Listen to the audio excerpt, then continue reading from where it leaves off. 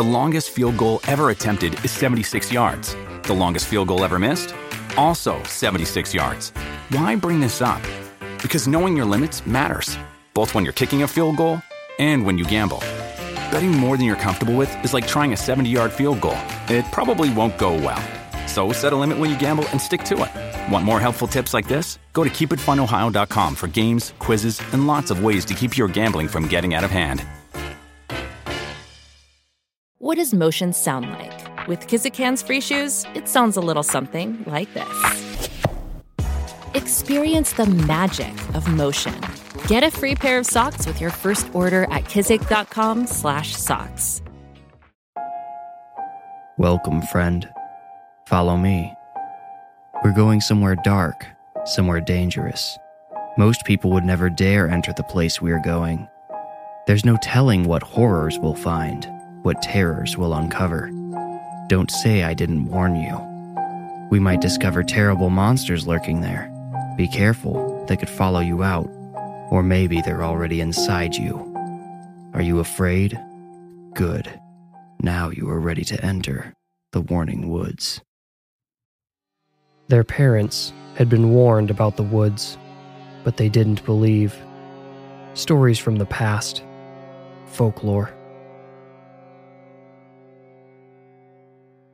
The Kilburn Club was quite the exclusive group. You had to have unique qualifications to join. First, you had to live on Kilburn Avenue in Shuford, Michigan. Second, you had to be in 5th grade at Shuford Elementary. Other kids at school knew about the Kilburn Club, but no one really knew what it was. All they knew was that Freddie Sanchez, Mark Hewitt, and Spencer and Maggie Eden were in it, and they made it sound awesome. Freddie, Mark, Spencer, and Maggie had all been hanging out since they were toddlers. Mark had lived on Kilburn Avenue since he was born, and the other three had moved into their houses on either side of his sometime between the ages of 1 and 3. There had been no club at first, just a group of neighbor kids running around outside together.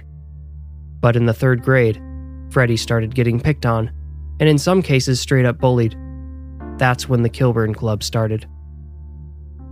Mark Hewitt won the lottery in the esoteric hierarchy that determines grade school popularity. He may have been the most popular kid in all of Shuford Elementary, but he had not chased that crown, nor did he care to wear it, and he reigned with humble reluctance. He actually despised his popularity somewhat until it became useful. The Kilburn Club had been his idea. After Freddie's bullying started at the hands of some kids a grade above them, Mark enlisted Spencer and Maggie Eden to start spreading claims that the 4 of them were in the secretive group. Spencer and Maggie were paternal twins who had many friends for that reason alone. They utilized this network to spread word of the Kilburn Club rapidly. Soon, the 4 started hearing rumors they had not themselves instigated circulating. The Kilburn Club gets to stay up until 11 every night. The Kilburn Club watches R-rated movies every weekend. The Kilburn Club members will ruin the lives of any bullies in the whole school. Of course, all of these were ridiculous, baseless claims, but Mark, Spencer, and Maggie let them spread in the name of protecting Freddie. And the bullying did stop. Not only for Freddie, but for all the smaller kids who had been suffering. Anytime a former bully got too nervous to corner a kid or push them off a slide, he or she would tell their friends the Kilburn Club had threatened to burn down their house or kill their dog or something. The teachers and staff eventually caught wind of the Kilburn Club rumors too, and they allowed them to perpetuate. The club had solved problems for everyone. To the real Kilburn Club, being a member only meant what it had ever meant: hanging out in their neighborhood after school. A stream ran behind their homes, so they could often be found down there trying to catch frogs and fish. A fairly dense woods flourished on the other side of the stream. The kids would play over on the opposite bank, but never ventured into the trees. Their parents had told them all how easy it is to get lost in the woods, but even without this warning, they probably wouldn't have gone too far. Something about those woods spooked them. Sometimes when their conversation would slow or they were playing a game like hide and seek or sardines, they would notice all the birds and insects had stopped chirping. Even the leaves rustling would fade to a lackadaisical hiss. Freddie started the rumor that the Kilburn Club had a secret fort hidden in the woods behind their homes, He had chosen this location for their hypothetical hideout because he knew none of the other kids would ever work up the nerve to look for it. But the idea of a hidden fort festered in the four young minds. Eventually, it worked its way into their conversations. Maggie pretended to shudder dramatically the first time someone brought it up, but only a week or so later, the conversations started sounding more like plans. "My dad has a bunch of old boards under the deck," Mark said one afternoon. The kids had been riding their bikes up and down the street for hours and had stopped to rest in the shade of the tree in Freddie's front yard. "He doesn't use them for anything. I bet we could take some for walls or whatever." "Our parents have some wood in the garage, too," Spencer said. "Big flat boards from when we tore down our old shed. If we could get one of those across the stream, I bet it would be a good roof." The resourceful foursome brainstormed like this until they had plans to collect all the necessary materials. Their fear of the woods diminished to a mere whisper of a memory. They spent the following day dragging old and, in some cases, mossy boards down to the stream. There, the kids passed them across, assembly line style. It took the enthusiastic bunch less than an hour to have everything where they needed it. They separated into pairs to find a good place to build their exclusive fort. Maggie and Freddie undoubtedly found the best place to build. Mark and Spencer thought they had a good one, but they didn't even bring it up after seeing Maggie and Freddie's. They found a place where two trees had fallen at a near-perfect 90-degree angle, forming a corner. One tree had fallen over the other, which formed a natural entryway, if they were willing to crawl through the 3-foot-high gap. Spencer pointed out, "You won't even be able to see it from the back because of the trees." And so the ramshackle fort was built. The structure was just barely tall enough for most of them to stand in. Freddie had to duck his head a little bit. But they loved it. The Kilburn Club now had a real secret hideout. One of the rumors had actually come true. The more time the four kids spent out in the fort, the more adapted they became to the woods. The apprehension they had once felt completely evaporated by the time summer vacation came around.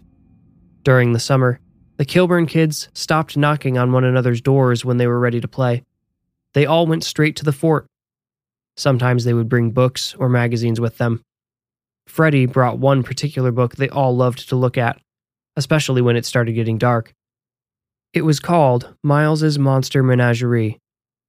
It was a fictional encyclopedia of terrifying beasts and paranormal beings, stuff that would have given them nightmares even just a year ago, but now fascinated and titillated them.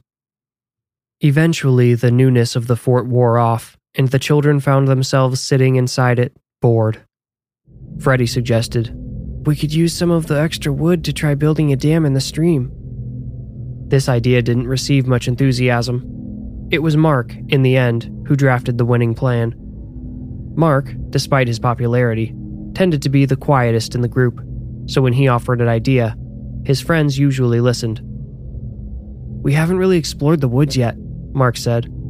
"We looked around for this spot, back when we built this place, but we don't know what else there is around here. Maybe there's some cool stuff." Each of the children felt a lingering pinprick of apprehension, a ping of something which they had known before. They each looked to each other for validation, but each child was putting on a brave face. No one wants to be the downer. So when they each searched the faces of their friends, all they saw was brave indifference. And thus, they decided to leave their safe little fort and venture into the unknown. Spencer had the brilliant idea to mark their path so they could find their way back to the fort whenever they decided to end the expedition. The thought came to him after he looked over his shoulder into the lush green wilderness behind them and realized he couldn't see the fort anymore. Hadn't their parents warned them about how easily they could get lost out there?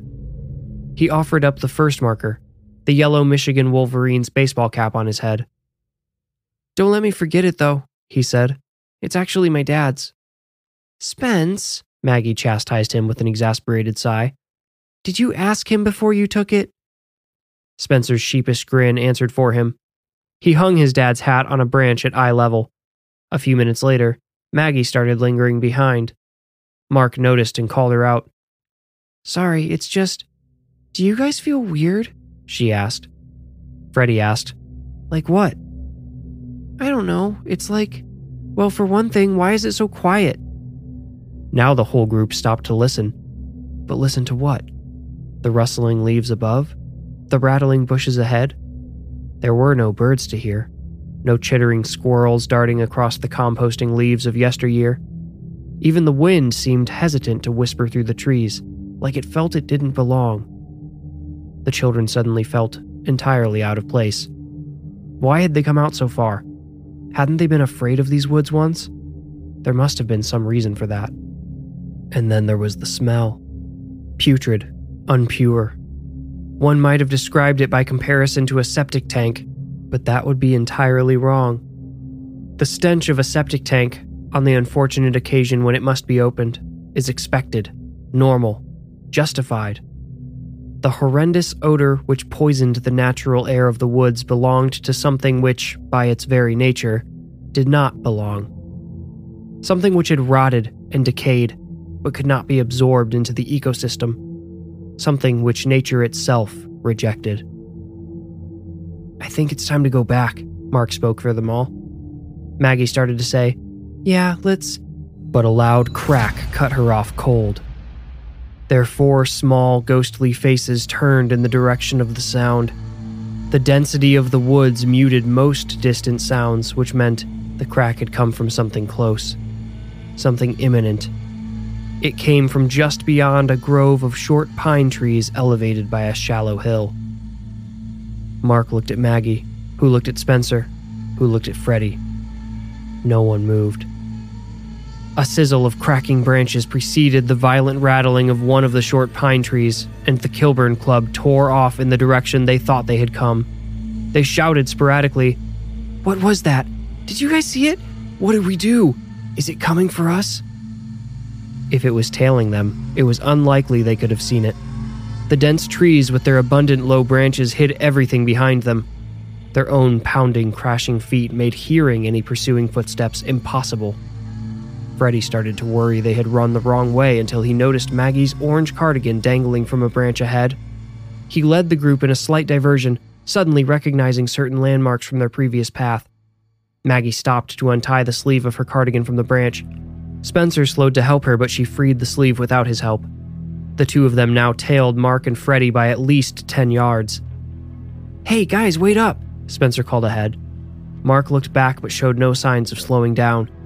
Spencer heard a sound to his left, the twisting crackle of a falling tree, and his labored breathing was interrupted by an involuntary scream. He and Maggie heard other trees snap as they were wounded by their fallen brother, but the felled tree did not fall into the children's path. It served only to release energy reserves they had not known they possessed. Somehow the sprinting kids missed Freddie's lucky keychain, but stumbled across Mark's silver cross necklace. That left just one marker before they reached the fort: Spencer's dad's Wolverine's hat. "I bet if we cut down here, we'll get to the stream faster," Mark suggested, pointing down a steep hill. He was undoubtedly correct, but Spencer's stomach twisted into a knot at the thought of returning home without his dad's favorite hat. He shouldn't have taken it in the first place. "You guys go ahead," he said. "I gotta get Dad's hat." "No, Spencer," Maggie pled. She faced him while the other two shuffled and slid down the steep grade. "We can get the hat later. Dad probably won't even notice right away." "No, I gotta... Then I'm coming with you," Maggie said, planting a foot for emphasis. Spencer looked into her eyes. His eyes, really, if he ignored the long hair framing them. His father's eyes, too.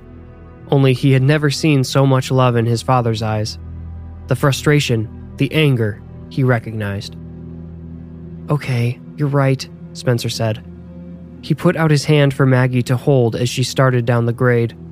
He crouched at the top, assisting her, until letting her continue to hold on to his hand would have dragged him down too. That's when he let go. His sister tumbled and fell flat on her stomach at the base of the hill.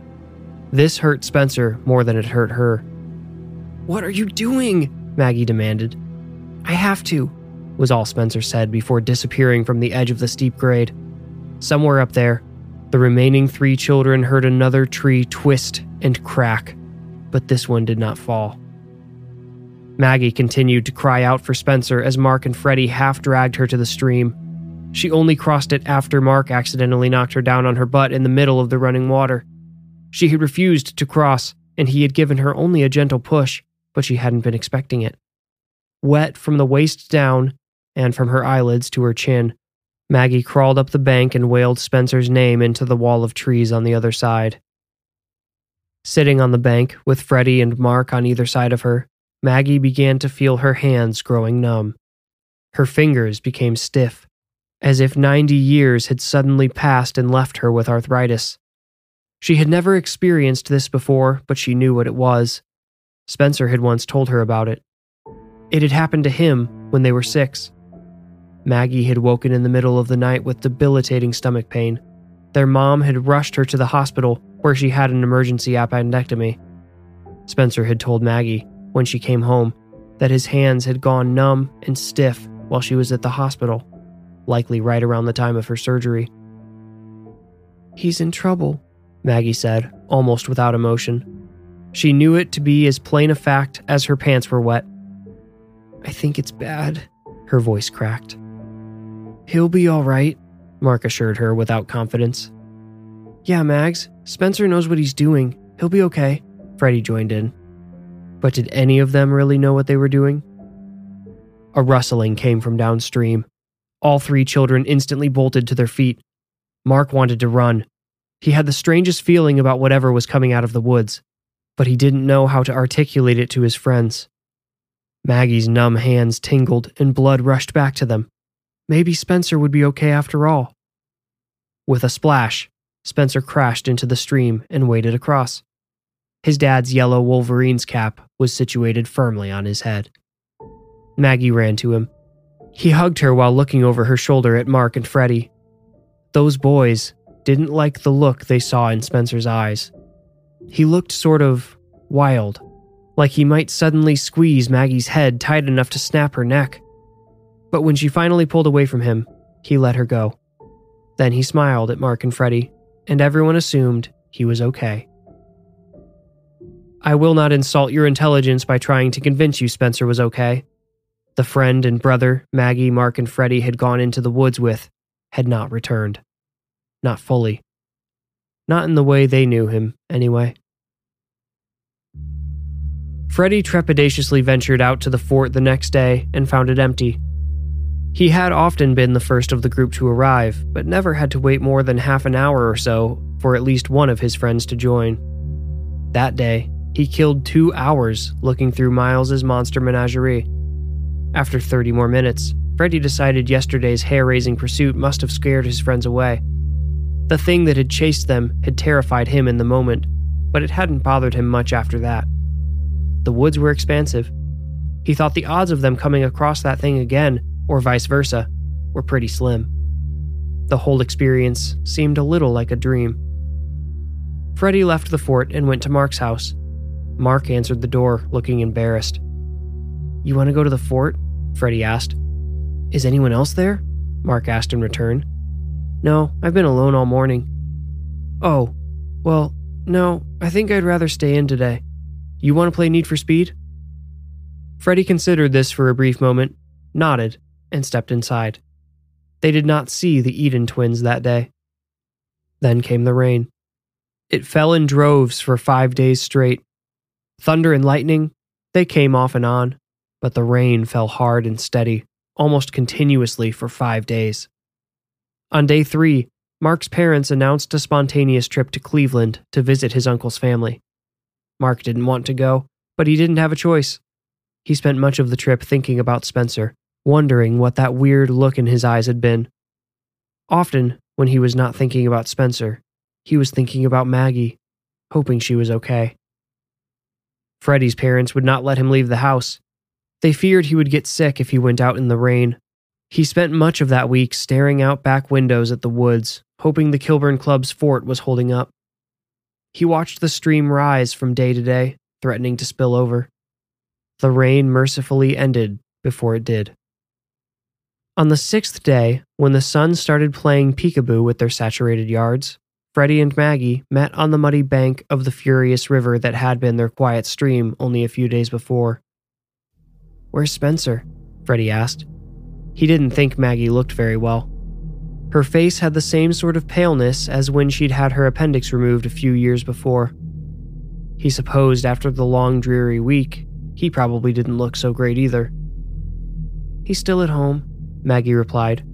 "He didn't want to come out. He hasn't really left his room much since the woods, you know?" Freddie asked. "Why?" "I don't know. I guess he's sick. He won't really talk to me. Whenever I try to talk to him, he gets really mad and tells me to go away from him. I heard Mom and Dad say he's not eating anything, but I hear him get up at night and get into the fridge. He's been eating all the lunch meat." "Maybe he's just in a bad mood because of all the rain," Freddie offered. "I don't think so. I think it has to do with what happened in the woods." "Freddie, what was that? What chased us?" Freddie shrugged. He had pondered this often during the 5 days of involuntary isolation.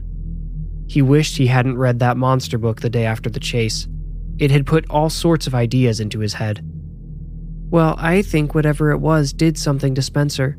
He's just not himself, and his room stinks. It smells really bad, even outside it, like by the door. When Mark's back, let's try talking to Spencer together. All of us," Freddie suggested. Maggie agreed. The two of them spent the rest of the afternoon aimlessly wandering the loose bank of the stream, checking out where it had eroded away, leaving clay-streaked slopes. Mark returned the following day, the day Spencer disappeared. The stream still raged. It didn't come up as high as it had the day before, but the water was still far too violent to cross. Maggie had been crying when she found Mark and Freddie observing the stream together. She said Spencer had left before breakfast. She wanted to know if they had seen him. Freddie said he hadn't. "And I literally just got back from visiting my uncle," said Mark. They stood in a triangle, looking at each other, wondering what the next right move could be. "You should probably tell your parents we don't know where he is," Freddie pointed out. "Okay, we can—" Maggie was interrupted by one of those twisting cracks they had heard the day they were chased through the woods. Freddie, the only one facing the woods at the time, screamed and stumbled back. Mark and Maggie turned just in time to see a tall tree, still vibrant with life, tip over and crash into the stream. Most of its leafy fingers landed on their bank. The trunk stretched across the dangerous water, creating a bridge. Freddie stammered. "How did it—" "The bank must have eroded away. Under the roots," Mark speculated. "Spencer?" Maggie said. She took a few steps forward, then stopped. "Did you see him?" Mark asked. I don't know." "Let's go tell your parents," Freddie recommended once more. "No, it was him. He's right over there." Before either Freddie or Mark could stop her, Maggie was off. She clawed her way through the leaves of the fallen tree until she found the solid center. She used branches to hold herself up until she was over the water.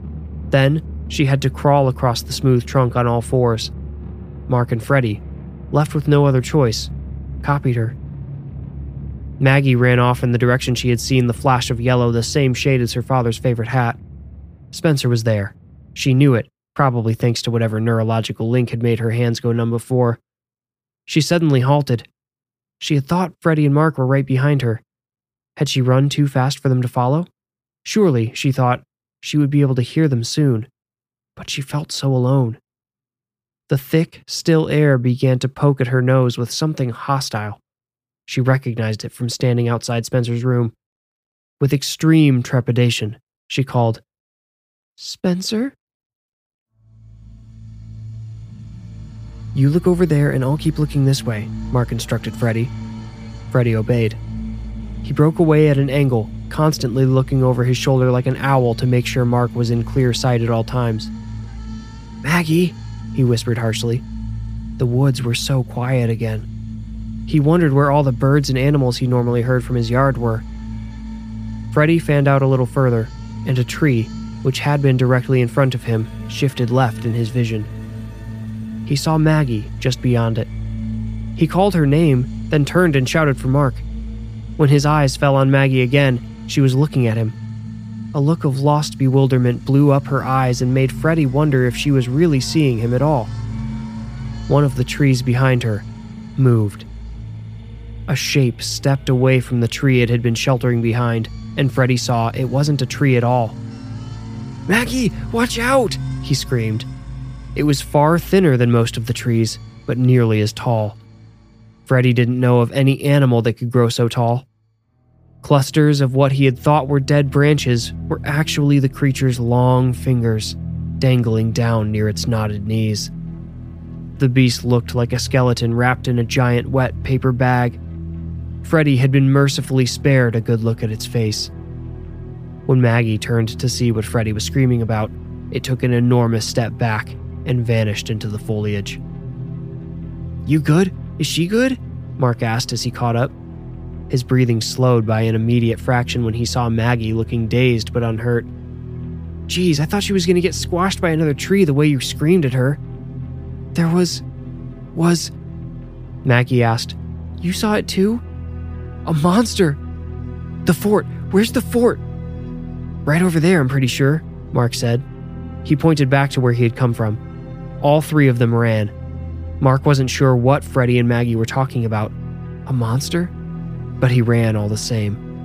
The mention of the fort made him crave its familiarity, the false sense of security. The fallen tree which had formed their fort's entrance appeared ahead. Mark scooped the air next to his right ear, gesturing for Freddy and Maggie to hurry on ahead. They passed him and each dove for the entrance. Mark stayed out for a few seconds on his own so he could listen for any signs of approach. Then he crawled into the fort backwards. Freddy planted the spare board they sometimes used to cover the entrance into the dirt by the opening. He hoped whatever they were running from relied on sight and not, say, smell or heat. Some of the monsters from the book tracked prey with those senses.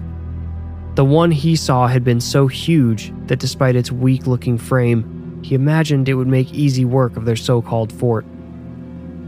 "So what did you guys see?" Mark asked.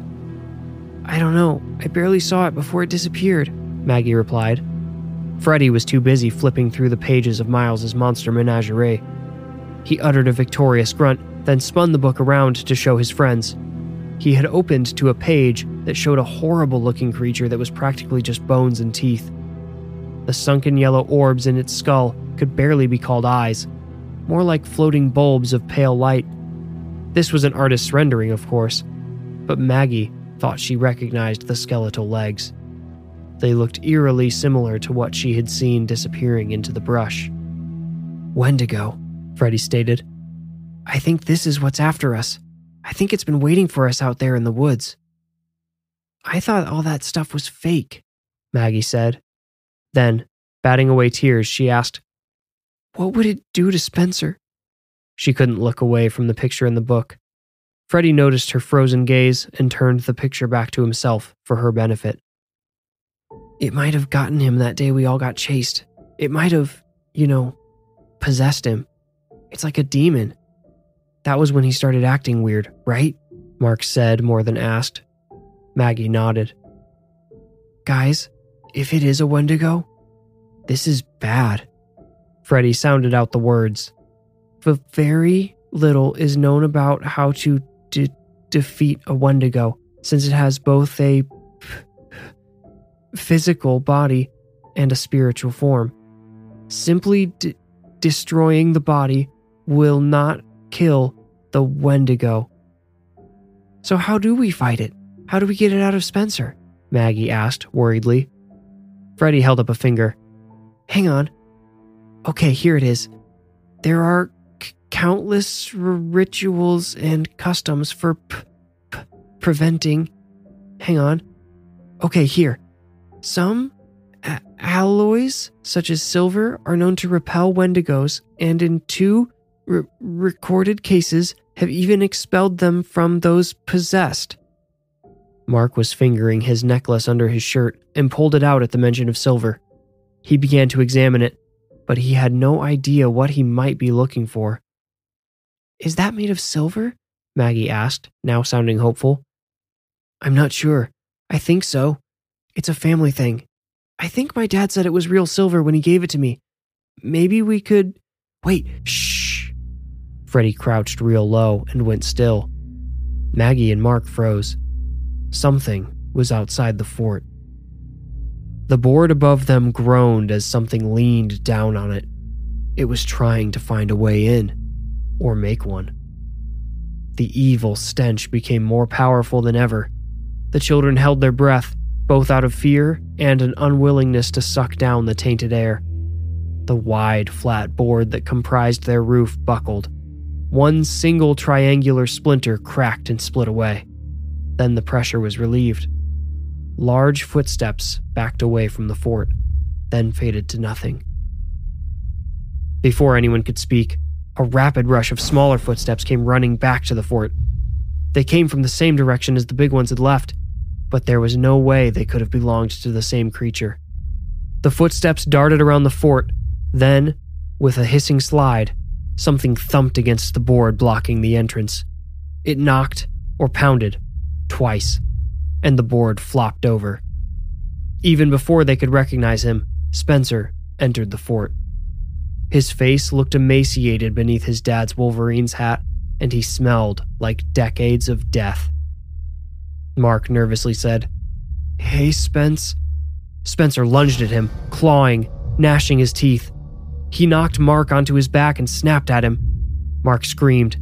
The others moved to help. As they clamored for purchase on Spencer's clothes, he bit down on a hand Mark raised in defense. Long, needle-sharp teeth that did not belong to a little boy pierced through the flesh and muscle of Mark's palm from both sides. He howled in agony as blood painted Spencer's face in spurts. Freddy hit him in the back of the head with the thick monster book, and Spencer, or the thing that looked like him, lunged at Freddy instead. It knocked the book out of Freddy's hand with one casual swoop.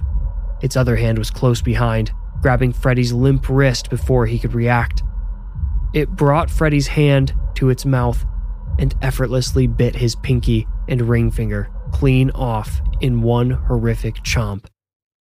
Freddy did not scream or cry out.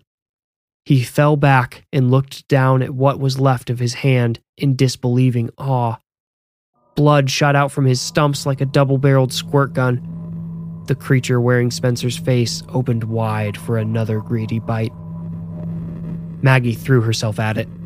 She and Spencer were roughly the same size, so the full weight of her body knocked it clear away from her friends. But from there, the creature had all the advantage. Rather than push her off of itself, it hugged her tight, squeezed her until she couldn't breathe. She felt its mouth open against her collarbone. The wicked points of its teeth pricked her in a dozen places. She braced for the terrible bite, unable to fight against it. What Maggie had not seen was that while the creature had been occupied with Freddy, Mark had recovered some of his wit. When Maggie knocked the creature over, Mark had slipped his silver cross necklace over his head. He now held it out in front of him, the chain taut. When Mark saw Maggie couldn't get away, he dropped to the ground beside their struggling bodies.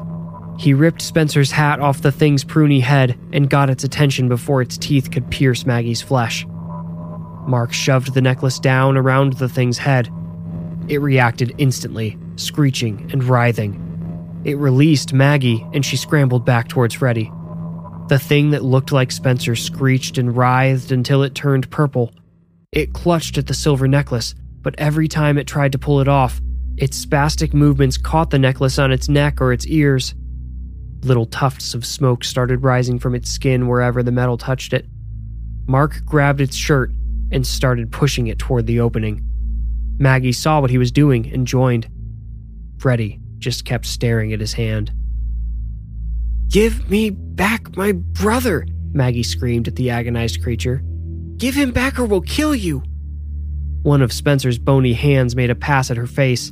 It got caught in her hair. She uttered a terrified squeak, but Mark easily pulled on its arm and removed the hand from her hair. Mark and Maggie, together, managed to push the stinking thing through the opening, out of their fort. It howled and screeched, the sound echoing once it was outside. They watched it through the opening as it scrambled to its feet and stumbled away. Once it was out of sight, they listened. Soon the agonized cries, so painful they could almost make you feel sorry for the creature, faded to silence. But the children didn't dare celebrate until the horrible smell faded too. Now their attention turned to Freddy. Mark's own hand had already stopped bleeding, for the most part. He was lucky. Freddy continued to lose blood in grotesque spurts, and his face had turned gray. "We need to get him to his parents," Mark said, obviously. "Freddy?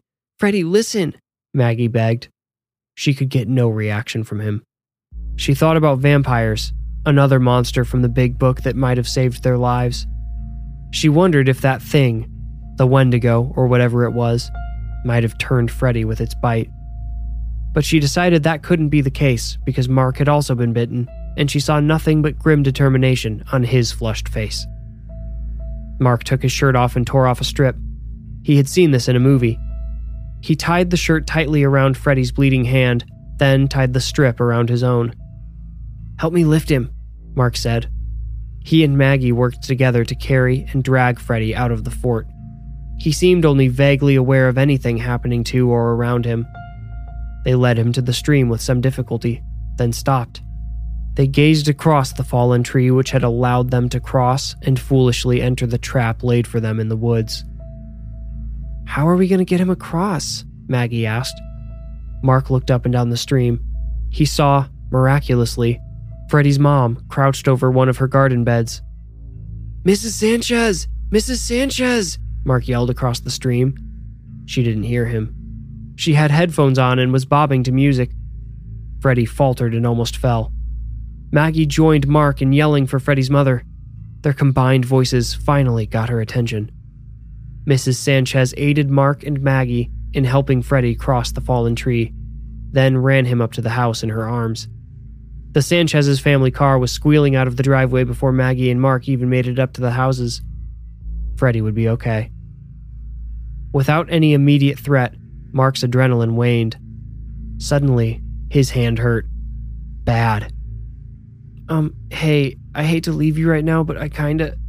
He saw Maggie had collapsed into a seated position on the grass and was crying. "Go," was all she said. She looked up at her own house, wondering what she would say when she saw her parents. What would she tell them about Spencer? Was he dead? "Maggie, look!" Mark suddenly shouted. His voice practically turned her head for her, back the way they had come. Some leaves were rustling, getting pushed aside. Mark helped Maggie to her feet, and they prepped to run. Spencer's hat was the first thing they saw. Then the rest of him emerged from the woods. Mark and Maggie started running. "Guys, wait!" Spencer's voice, clear and confused, came after them. Mark kept running, but Maggie stopped. She turned. Her twin's face didn't look shriveled and prunish anymore. His skin looked vibrant and normal. Around his neck dangled Mark's silver necklace. It didn't appear to bother him in the slightest. "Spencer, is that really you?" Maggie called across the stream. Mark now stopped and turned back too. When Spencer crossed the fallen tree and joined his sister, they embraced. Maggie smelled sweat and dirt and the stale odor of days without a shower. But to her, in that moment, those smells were wonderful. They were the smells of her brother. When the Kilburn Club returned to school, entering the 6th grade now, their reputation didn't seem to matter anymore. Something changed with the transition from elementary school to middle school. Nobody cared if they were in an exclusive club or had a hidden fort. The only thing anyone seemed to pay attention to, regarding the former club, was Freddy's missing fingers. So, the former Kilburn Club began starting rumors again. Rumors about an evil monster that lurked in the woods behind Kilburn Avenue. Ironically, no one believed them, at least not publicly. The story told by Freddy, Mark, and Maggie, and backed up by Spencer, kept any more kids from exploring back there. The fort rotted away with no one to maintain it. The roof collapsed first, exposing the rest of the repurposed wood. All the boards turned black and green and sagged. But in the memories of the former Kilburn Club, the fort still stood strong.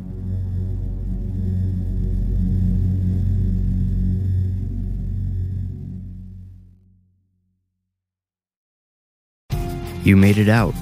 Congratulations. If you enjoyed the story, please rate and review this podcast wherever you like to listen. Reviews are the best way to support the podcast and help it grow. If you want more creepy content, follow me on Instagram at The Warning Woods.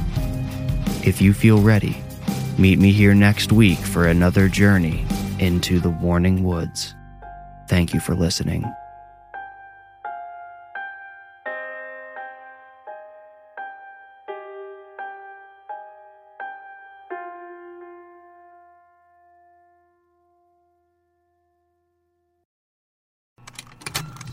Contained herein are the heresies of Radolf Burntwine, erstwhile monk turned traveling medical investigator.